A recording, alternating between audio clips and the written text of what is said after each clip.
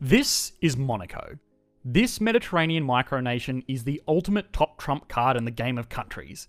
It is by far the wealthiest nation per capita in the world. It is also the country with by far the highest average age of citizens. It has the highest cost of any land of any country in the world. It pretty much breaks any kind of list you want to make ranking countries, because you can pretty much bet that this 2 square kilometre spit of land off the south of France is going to win any economic top 10 list out there. To emphasise this, even the ranking system of the United Nations gets broken by this annoying little micronation. The Human Development Index is a scale created by the United Nations to assess the quality of life for residents of a nation, and it scales between 0 and 1. The better a country scores on things like life expectancy, infant mortality, access to education, etc., the higher the score will be. A very, very developed country, like the channel's old favourite Norway, has a Human Development Index of 0.953. A very, very impoverished country, like the Democratic Republic of the Congo, another country we have explored previously, has a Human Development Index ranking of 0.457. So, what about Monaco? Well, Monaco is so rich and so privileged that it has a Human Development Index of 1.021 on a scale of 0 to 1. That's right, it breaks the damn scales.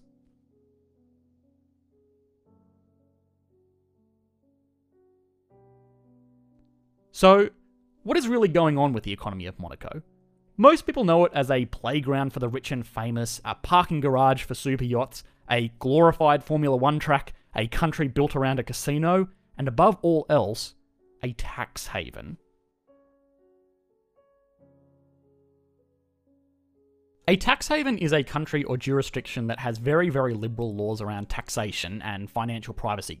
Countries that often come to mind are places like the British Virgin Islands, Panama, Bermuda, the Cayman Islands, and of course, Monaco. But, is this really fair? Well, actually, no. A more in-depth look at this will show that Monaco does not really belong on this list. A very common misconception is that Monaco doesn't need to tax its residents because this tiny country makes all the money it needs from its famous casino. And while it is true that this casino does contribute towards the government's budget, it only really adds about 3% of all revenue in a given year. Monaco is tiny, but it still has a lot of very high-end public services. It has the most police per capita in the world. It has a very advanced public transport service, a strong medical system, and all the other amenities one might expect in a regular developed country. And remember, it is supplying this in by far the most expensive country on Earth. The Monte Carlo casino makes a lot of money, but not nearly enough to support this public expenditure.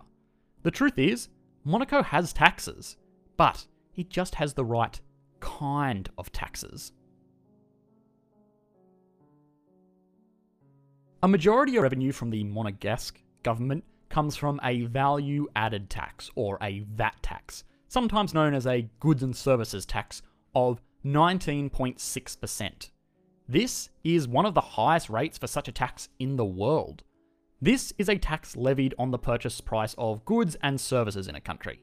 If you buy a pair of shoes for 10,000 euro in Monaco, which is shockingly easy to do, you will actually pay a total of 11,690 euro when this tax is considered. Now, this kind of goes against the common understanding of what Monaco represents. The millionaires and billionaires of the world pay crazy amounts of money for tiny apartments in this nation, all for the privilege of avoiding tax. Why would they do that if this country is home to one of the highest VAT taxes in the world? Well, as noted earlier, this is just the right type of tax. Most income tax in most nations around the world is done on a progressive taxation model. What this means is that as you earn more and more money, you are taxed at a higher and higher rate for every extra dollar you earn. The opposite to this is a regressive tax system. This is a system where you get taxed more the less you earn. A VAT tax is, in a sense, a regressionary tax system. Now, I know what you might be thinking. That's silly. A VAT tax is normally a fixed percentage no matter who you are. And, well, while this is true, let me explain. Let's take two families. One family makes $100,000 per year in household income, and the second family makes $1 million a year in household income. Now, the average household making $100,000 a year is probably going to spend about $50,000 a year on living expenses. Things like groceries, petrol, school fees, insurance, utility bills. All of these things incur this VAT tax. Now, the $1 million household is likely going to spend much more on this cost of living. They will probably eat at fancier restaurants, go to more expensive schools, live in bigger houses with higher utility bills, and have more expensive hobbies. To keep it simple, let's say that this kind of household would have a living expense budget of around $200,000 a year, which is extremely extravagant, but relatively reasonable for this kind of family. What this means is that if we take the VAT tax rate for Monaco, family 1 is going to pay $8,450 in VAT taxes, representing about 8.5% of their gross annual income.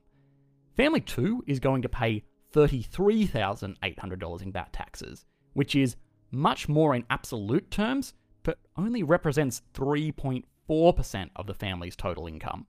Obviously, this is an extreme example, but this phenomenon is seen widely throughout the world. Poorer houses do pay a greater proportion of their total income to these kinds of taxes, as opposed to income taxes that are levied at higher rates on richer households. Now, the average citizen of Monaco is rich. Very, very rich. Which means that this kind of VAT tax is just fine by them. An extra few $1,000s on top of the purchase price of their new supercar is a small price to pay for the millions that they save in income taxes that are not levied on the citizens of Monaco. Another big benefit for this type of taxation for Monaco is that this tax can be levied on the huge tourist population that floods through the country year-round. Monaco receives about 9 tourists for every 1 resident of the country in a given year. This figure is only beaten by Vatican City.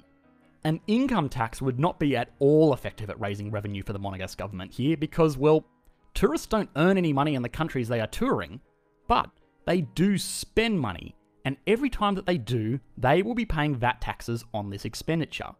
In a given year, more than half of the total VAT tax revenue in Monaco came from non-citizens of the nation.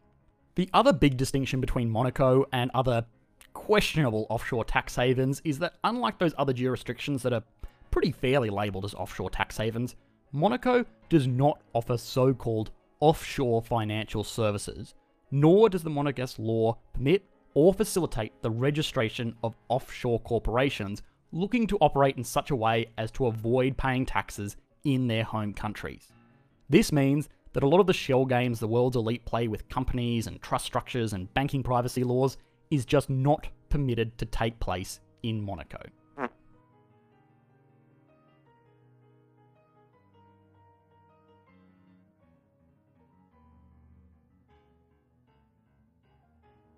So why Monaco?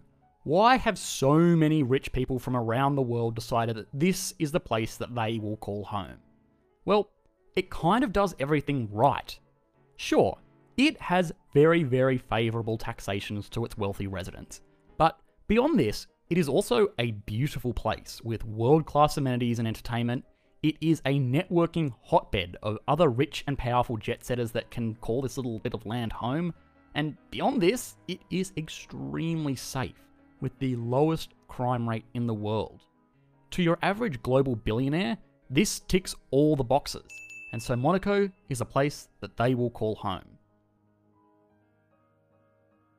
Hi guys, exciting news. As requested, I have started a Discord server for the channel. Now, fair warning, this is still in its very early stages, and I'm a complete noob when it comes to operating one of these servers, so bear with me there.